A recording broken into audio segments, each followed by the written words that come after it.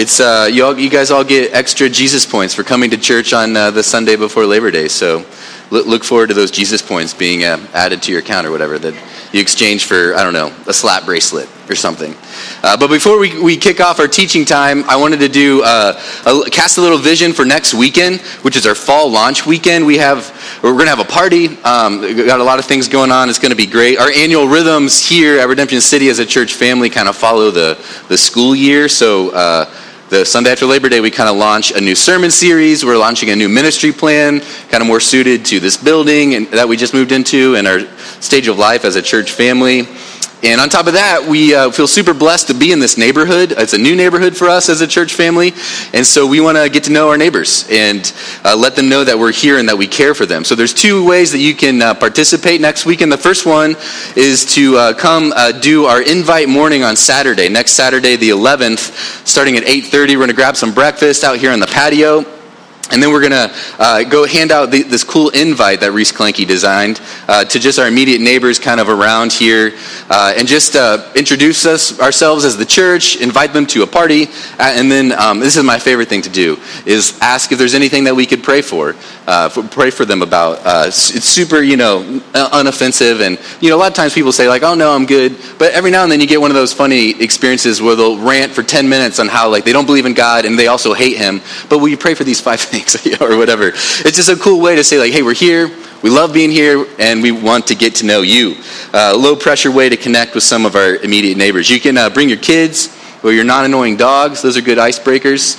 And just participate in getting to know our neighbors a little bit. So I invite you to do that Saturday, 8:30. We'll feed you as well. And then you can participate in our launch party, which will be right after our worship gathering next Sunday, 11:30-ish. And the ways you can participate in this is you can bring good food. You could bring a good side dish or dessert. And then also bring a friend and bring your friendliness. If you're call this church home, we invite you to consider yourself a host next Sunday at that launch party. There's someone that you don't recognize, like go up and introduce yourself and welcome yourself, or welcome them into the church family. If you're wondering what does it look like to be on mission? What are all the ways I can be on mission? Here are two opportunities where you can pursue people, join God in pursuing people who need Jesus. It's pretty simple, but just dream with me for a hot second. Like, what if someone that you like pray for at their front door, or someone that you introduce yourself next Sunday is like in getting baptized, is in the tub like next Easter, calling Jesus Lord because you stepped out in faith and got a little courage and introduced yourself. I just love that God uses our little efforts to do His epic work. So that's the vision for next weekend. I invite you to jump in and participate. Let me pray as Janie comes up to read Scripture. Oh, Father, we just stand/sit here surrounded by grace, this beautiful morning, this beautiful building that you've given to us recently. The joy it is to belong in the people of God. And we also just rejoice that you don't save us and put us on a shelf, but you call us into life with you, into your mission of seeking to save and save the lost. And so we pray that you would just bless our weekend, these meager efforts we have to love our neighborhood and welcome people into our church family. Would you bless them? Would you do your redeeming work in people's lives through our efforts? In Jesus' name, amen.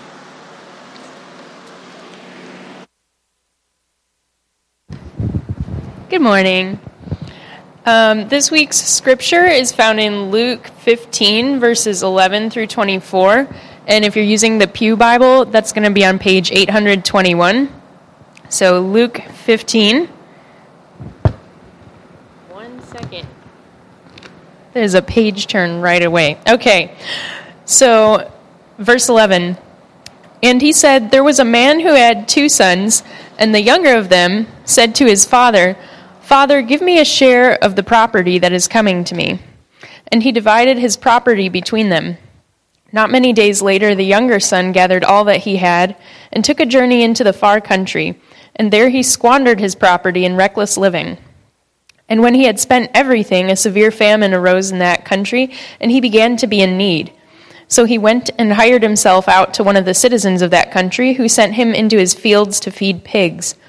And he was longing to be fed with the pods that the pigs ate, and no one gave him anything. But when he came to himself, he said, 'How many of my father's hired servants have more than enough bread, but I perish here with hunger? I will arise and go to my father, and I will say to him, Father, I have sinned against heaven and before you.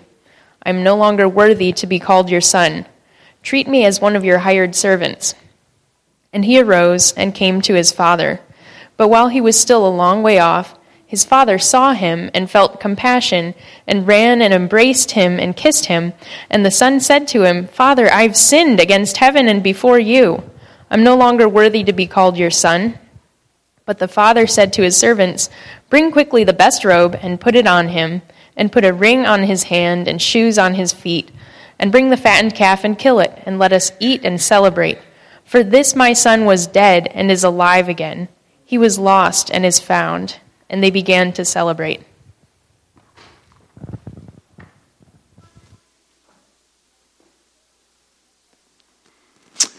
Thank you, Janie. Well, special shout out to all the college students in the house. Any college students in the house? Yes. There we go. Calvin in the house? I met a few of you. Yes. Very reserved. CRC. Cornerstone? Any Cornerstone folks in the house? Yeah, there you go. Well, great to have you guys. Hope the semester's off to a good start. Got me thinking. I was at one of the church college fair thing booths or whatever this week, thinking about my college years way back in the day. And 3 weeks into my senior year, part of my story is that I dropped out of college. I ended up finishing, so don't freak out. But I dropped out 3 weeks in, and on a whim bought a ticket to Argentina. I was like halfway fluent in Spanish at the time, and I was like, I'm gonna just go and do some backpacking and try to learn some more Spanish. And it was like a week later, I got off the plane in Buenos Aires and was like, what have I done? Like, I don't know anybody in like a 6,000 mile radius or whatever. But it turned out to be a great experience. 4 months, just kind of wandering around. Spent some time in Buenos Aires for a while. Experienced the city for the first time, and traveled the mountains. Just some epic, fierce, Patagonia landscapes. Doing it alone was like super, super piercing and all that. But it became a very lonely season. Like, it's not natural to just like not know anyone in an entire continent and wander around.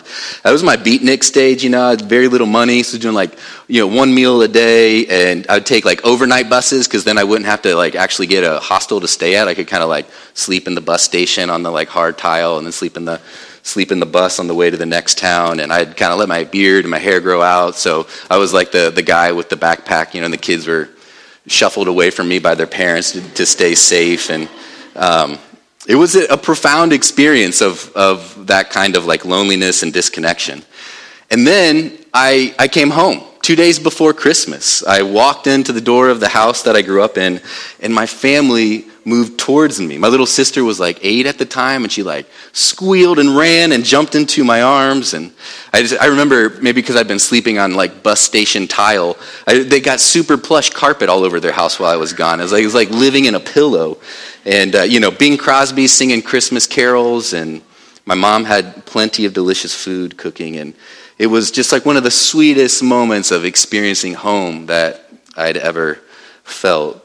And I tell that story because today we're going to talk about repentance. And the cry of my heart, the main idea for this morning, is that repentance is coming home. That repentance is coming home, like how I experienced after my sojourn in a far, lonely country.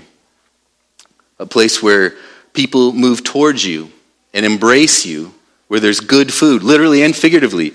And there's this safe, comfy place to be you, and grapple with who you are and what's going on. And for years now, and Pastor Mike shares this passion with me, the connection between like flourishing and repentance has been heavy on my heart. And it's a word also that I think needs some love, needs some TLC. It's got some religious baggage that could be a little bit scary depending on your background or what you've experienced in church. So my prayer is we could let kind of Scripture unpack what repentance is and what it feels like. To kind of root this in Jesus' main message, look with me at Mark 1:14 through 15. It says, "Now after John was arrested, Jesus came into Galilee proclaiming the gospel of God, saying, 'The time is fulfilled, the kingdom of God is at hand. Repent and believe the gospel. Repentance is central to the message of the man that we claim to follow. So I think could be helpful for us to dive in. What did Jesus mean? What's going on here? Why is it good news? Why is this word repentance that could be scary, I don't know, guilt-mongering, maybe even religiously abusive at some point? Why would Jesus have it closely associated with this idea of gospel, of good news, glad tidings? Is repentance something that we do, when we were 9 and never look back? Is it something that, people yelled at you in megaphones on the street, street corners or whatever? Or for me, sometimes the traditional religious repentance, I think of the albino guy from Da Vinci Code. You guys too, you remember that? He was whipping himself. It was creepy scene or whatever. It's this negative thing. And in our cultural moment, that's kind of how I feel it's seen, because we're supposed to what? Live our truth, be true to ourselves. Any sense of repentance, turning, changing our minds, all that stuff. We got to stay true to us. And so we need to see this idea of repentance according to Scripture and not let society taint it. And I think the best picture of repentance, the best story to capture, I think, true gospel repentance is the story of the prodigal son that we just read. So we're going to camp out in that and kind of walk through that parable. Love Jesus' stories. Stories in general are powerful. And when Jesus tells a story, I think taking a nice long soak in it can be really, really helpful. So that's where we're going to be. And we're just going to walk through this parable and see the different elements. If we were going to make a repentance cake, or something like that, what would be the ingredients that would go into it? So here we go. Starting in verse 11, read 11 and 13. Jesus said, "There's a man who had 2 sons, and the younger of them said to his father, 'Father, give me the share of property that is coming to me.' And he divided his property between them. Not many days later, the younger son gathered all he had and took a journey into a far country. And there he squandered his property in reckless living." So this is, of felt board fame, kind of a Jesus parable. But what the younger son just said to his dad is, "I wish you were dead so I could have your stuff. I'd rather have your stuff. I'd rather have your money than be in a relationship with you. Than be in a relationship and experience life with you under your rule in your house, you as father of the house." And this is the need for repentance. This is why we all need repentance. And incredibly, in the story, the father gives his son half of the property. We miss some of the scandal if we've heard it a lot. This is devastating pain, relational destruction that would have probably echoed throughout the entire region of this wealthy man's village. The father sold land, livestock, liquidated assets, let servants go to give the son what he asked for. And what does the son do? Go on to establish himself as a respectable community citizen? No. He squanders it on reckless living. He goes to Vegas and just burns through it on feasts and prostitutes. My dad had this fascination with bankrupt professional athletes. I don't know why. It was this Sports Illustrated article that he had posted in his office growing up. And but there's a story of a guy who, was a multi-millionaire and blew his money because he would charter jets, pack it with all his friends from, high school and go to Vegas for a weekend and just pay for everything. It's this absurd, just ridiculous waste of resources. This resources that his father earned and gathered over time trying to be a businessman or whatever. He takes his father's stuff and tries to get the stuff to satisfy him. He rejects his father for the father's stuff. And this is the reality of sin. This is the need, why we need repentance. All of us have taken God's stuff and rejected him, and then we try to use his stuff to build our own little kings. We don't want to live life with God under his rule. We want to live life on our own, under our own rule. We want to be true to ourselves. We want to live our truth. But look how this little experiment ends up for the guy in verse 14. "And when he had spent everything, a severe famine arose in that country, and he began to be in need. So he went and hired himself out to one of the citizens of that country, who sent him into his fields to feed pigs. And he was longing to be fed with the pods that the pigs ate, and no one gave him anything." So after all the partying is over, he is here with nothing. He's hungrier than pigs, less valuable to society than pigs. And personally, I think pigs are pretty awesome. They could take like apple cores and make them bacon or whatever. But in Jewish culture, they did not like pigs that much, and it was unclean animal. And so here he is, like with longing to eat pig slop, feeling like almost like at a lower level than pigs. And this is the context of repentance. At the end of his rope, ashamed, filthy, hungry, desperate. And here Jesus shows us the heart of repentance, the first part of 17. It says, but when he came to himself, just start there. He came to himself. There's so much in that one little phrase. It's one of my favorite lines in all of Scripture. It's like the scales fell off of his eyes, and he saw himself sitting there amongst pigs, hungry and jealous of pigs. And he comes to himself. What am I doing? First, he's desperate, but he's still scheming. He's like, maybe I just get a little pig slop, I can like take care of this problem. He's still grinding. But then we get to the heart of repentance. You come to yourself, you see yourself clearly, you see the disgustingness of your desires clearly, the horror of what you've done to your Father. So much of in our lives, almost everything in our culture is trying to keep us from coming to ourselves, to this heart of repentance. We just can distract ourselves and prop ourselves up with fun or getting work done or just noise and busyness. The truth is we can't come to this heart of repentance if we're in a hurry. The money runs out, the sun finally slows down, finally had space for the alcohol and women and party noise to fade. He could see himself clearly. And this leads him to the language of repentance. He said, how many of my father's servants have more than enough bread, but here I perish with hunger? I will arise and go to my father and say to him, Father, I've sinned against heaven and before you. I am no longer worthy to be called your son. Treat me as one of your hired servants. You see the kind of result of getting to that heart of repentance, the result of getting to coming to yourself. He's not pulling any punches. I have sinned against God and my Father. I don't even deserve to be a servant. I don't deserve to be your son. I have no rights, no defense, no explanation that will make my sin against you any less devastating and catastrophic. It just is. Repentance is good news, but it doesn't mean that it doesn't come with pain. It requires us to come to ourselves and see those ugly parts of our hearts, of our desires. Repentance is not just like, I got some regrets. Repentance isn't live and learn, or I need a little help, a little tweak in this area. It's, I have sinned against the Almighty God of the universe. I've rebelled against the true, good King. And next he says, let me just be a servant. Let me just work for you. Because even that would be a gift. Even being a slave would be a grace to me, would be a gift to me.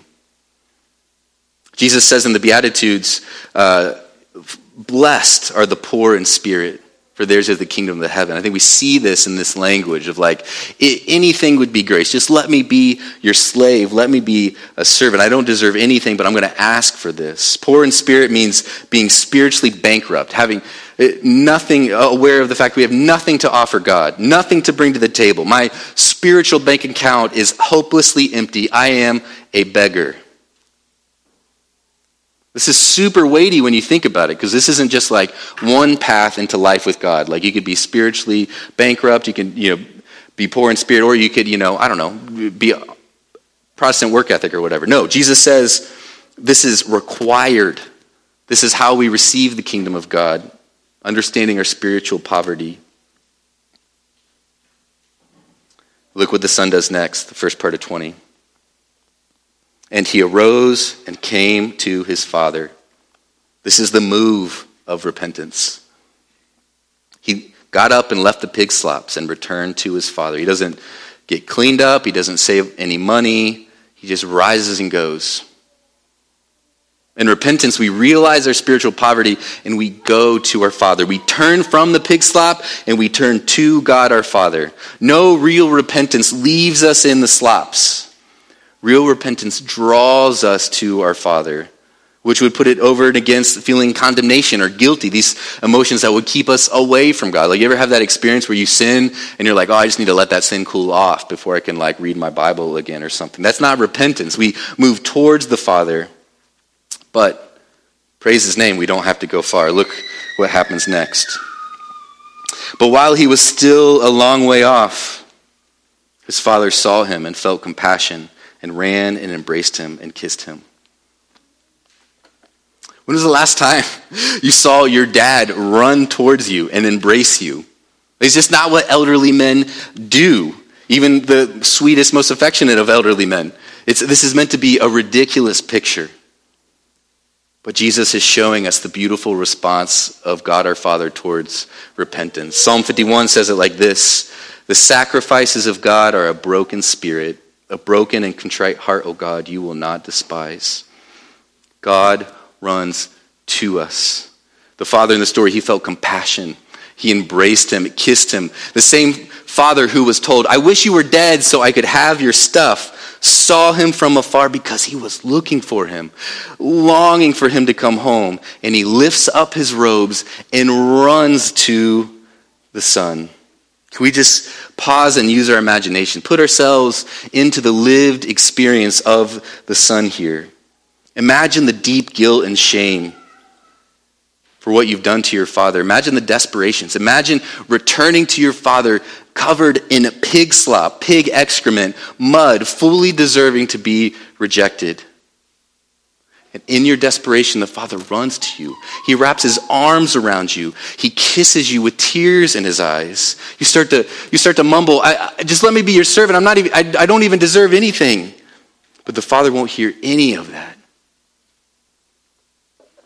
Instead, he says, bring quickly the best robe and put it on him. Put a ring on his hand and shoes on his feet, and bring the fattened calf and kill it, and let us celebrate. And he, with joyful tears in his eyes, replaces the rags. He replaces the pig excrement with comfortable, clean clothes. He gives an extravagant ring that marks you as a son who is beloved. And he tells everyone, let's celebrate. This, my son, was dead, and now he's alive. The cry of my heart is that this would be our understanding of repentance. When you hear the call to repent, that it would be this: leave the pig slops and come covered in whatever you might have on you, literally or figuratively, to the Father. Leave the far country where no one would give us anything, and come home to a Father who's waiting to embrace us, to kiss us, and throw us a huge party. Repentance requires that we go desperately needing grace because we don't deserve to be a servant, but we're going to ask because we have no other options. We're at the end of our rope. And God, in his glorious grace, will hear nothing of being a servant or a slave. Romans 8:15 says, for you did not receive the spirit of slavery to fall back into fear, but you received the spirit of adoption as sons, by whom we cry, Abba, Father. By whom we cry, Dad, I'm sorry. In Christ, he's adopted us as sons and daughters. We can call him Father. We receive the new clothes. We go into a party, a room full of good food and people who are excited to see us. Repentance is not feeling worthless, paying penance for bad things we've done, beating ourselves up all the time. It's a turning from the slop to our Father's loving embrace. Now, Martin Luther, the guy who started the Protestant Reformation, and it's probably a big part, whether you know him or not, a big part we're in this room together today. He wrote 95 theses and nailed them to the door of a Catholic church in Germany. And the very first thesis is this: our Lord and Master Jesus Christ willed the entire life of believers to be one of repentance. That's kind of a scary sentence from old Marty, depending on how we understand repentance. But listen, guys, if it is this coming home, it is coming home to receive the Father's embrace, and this is good news. Like, the life of being a Jesus follower is returning to our Father's loving embrace in Christ. leaving the far country, the isolation, desperation, the pig slops, and embracing or receiving the embrace of our Father. So diagnostic questions for you. What is your far country? What are your pig slops? I don't know if this is helpful, but one thing that's helpful for me is the so what test. The so what test is whatever the thing is that makes the gospel, life with God under his rule, loving rule, seem like not that big a deal. That's your so what. You're like, so what that I am one with God, that I can experience life with God if I never get married?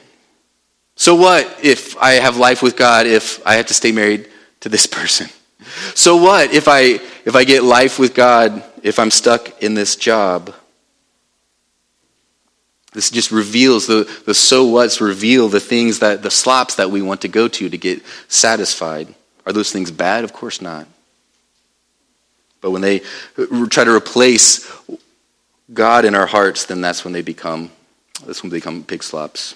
So daily, hourly, minutely, when we see sin and things pop up in our lives, we don't condemn ourselves. We're not surprised, right? Like, at what point can we get unsurprised by the wicked coming up in our hearts? It's like, oh yeah, I figured it was there.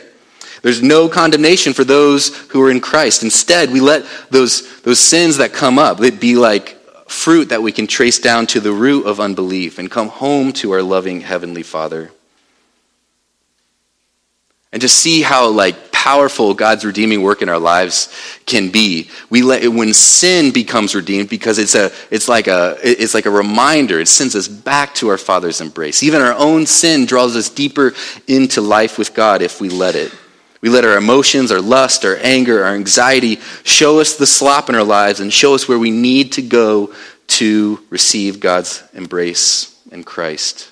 Let his love change us. So much of the work of following Jesus is turning from the slops, turning from unbelief in practical ways, and then showing up to the Father in practical ways to let the Spirit make us clean. And I just love it. There's this move of repentance. He got up and went to the Father, but he wasn't even all the way there, and he barely got his whole confession out, and the Father does everything else. He just receives grace, the Son does. So practically, I have two things for you to consider. The first one is to create space to come to yourself. Slow down enough to do what Christians throughout the millennia have called silence and solitude. There's very little repentance, very little coming home to ourselves happens when we're frazzled and distracted and running around a million miles a minute. It comes within space where we can let the Spirit search us and know us, like Psalm 139 says. What would it take for you to have 15 minutes a day to be silent before God? Or 15 minutes a week, whatever, and just let God see you. Let God see you and speak to you, convict you of sin, and invite you back into his loving embrace. And the second thing is to invite you to join a life transformation group that we're launching here. James 5 says pretty bluntly, confess your sin to one another. And our life transformation groups are small 3 to 4 person groups, gender-specific groups where we can go deep with this stuff. We'll follow a simple weekly flow that includes this act, this practice of repentance and faith. It's a chance to weekly have some space with other brothers or sisters that you can return to the Father. Or sometimes they can help us see our pig slops that we can't see. Because the thing about blind spots is that we can't see them. And this is part of the gift of being in Christian community. Because this is a horizontal practice. This is so convicting to me. A horizontal practice that I think can make vertical reality, like a person-to-person practice that makes vertical reality life with God so much more tangible. Because I think we're lying to ourselves if we're like, oh yeah, I will repent to God, but I don't want to let anyone else know. There's something going on here where I'm be real flippant about talking about my sin to God the Father, but I don't want anyone else to any other fallen humans to know that. So if you want to jump in and explore that, you can go to our website, redemptiongr.org. There's a form you can fill out. We'll try to get you plugged in. But what feels heavy on my heart is sometimes in the church world, we might only get through the first few parts of repentance, like the context, the language, the desperation. I'm bad, God's good, I don't deserve to be a child of God. It's all by grace. But then we need to serve him or just do things for him.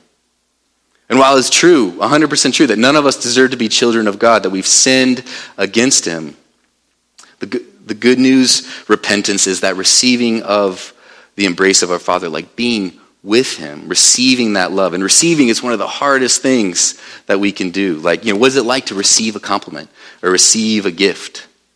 It's like never show up to dinner empty-handed, right? It's like, which is probably good manners or whatever, but it's because we feel uncomfortable just letting someone feed us. Or maybe we're not touchy-feeling people or not naturally relational or didn't have, affectionate earthly fathers. So there's like the categories for like letting God just sing over us with songs of delight as our beloved Father. It just doesn't register. And so, one of the things that just breaks my heart is that we live out of this parable, like we come to the Father and just like duck out from under his hug. Like, no, I don't deserve it. I'm just going to go straight to the field. I'm going to rotate the sheep and just get some stuff done. I don't deserve it. Let me do stuff for you. But doing stuff for God is not the same as experiencing life with God as his child. Which is why I'm always talking about the spiritual disciplines, because they're one way that we can be with God, go to God and be with him and let him be with us and receive from him what he says is true about us. Coming home and receiving each day the new mercies that God has for us is what it means to follow Jesus. Just like when God sent bread in the wilderness to his people back in the Old Testament, the gospel is our manna. Each day we repent, we return to our Father, we eat our daily bread, our daily embrace of grace. A life of repentance looks like an intimate trust and dependence, where you bring that ugly out before God. You pour out your heart to him because he cares for us. And it's beautiful because you can even bring your mistrust to God. Like, that's actually one of the, I think, strongest evidences of trust is when you bring your doubt to God. Like, you don't need to keep that hidden until you figure it out by yourself. You're like, God, I'm not even sure that you're there right now. Or I kind of wish there's a Psalm 39. I was just thinking about this yesterday. Like, where David literally says, like, leave me alone so I can smile again to God. Like, God can handle that kind of stuff. Whatever you're experiencing, pray what you got. Lust, anger, fear, guilt, loneliness, turn from it. Receive the Father's embrace. How can this be possible? How can such good news exist? Well, look what happens next. In verse 23, bring the fattened calf and kill it. Let us eat and celebrate. For this my son was dead and is alive again. He was lost and is found. And they began to celebrate. We see in this story that something had to die for this repentance party could happen. For you and me, it was Jesus. Jesus was the Son of God who lived perfectly in the Father's embrace. The only one who never said, I want your stuff and not you. Never rejected the Father. But on the cross, all our rebellion and rejection was put onto him. He was pierced for our transgression. All our abuse of God's good gifts that we have done has been paid for. And then he rose again so that, like the prodigal son, we can join him in his resurrection. We can be alive again and experience the truth of God's love under his rule and reign. Let me pray. Oh, Father, how can it be? How can this good news be true? It's too much to fathom. Your grace towards us in our slops, in our rejection of you, in our just open hostility of wanting your stuff and not you, wanting your stuff on our terms. I just praise you for this glorious grace.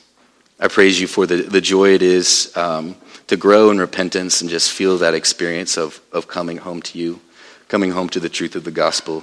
Father, may we be a church family of repenters.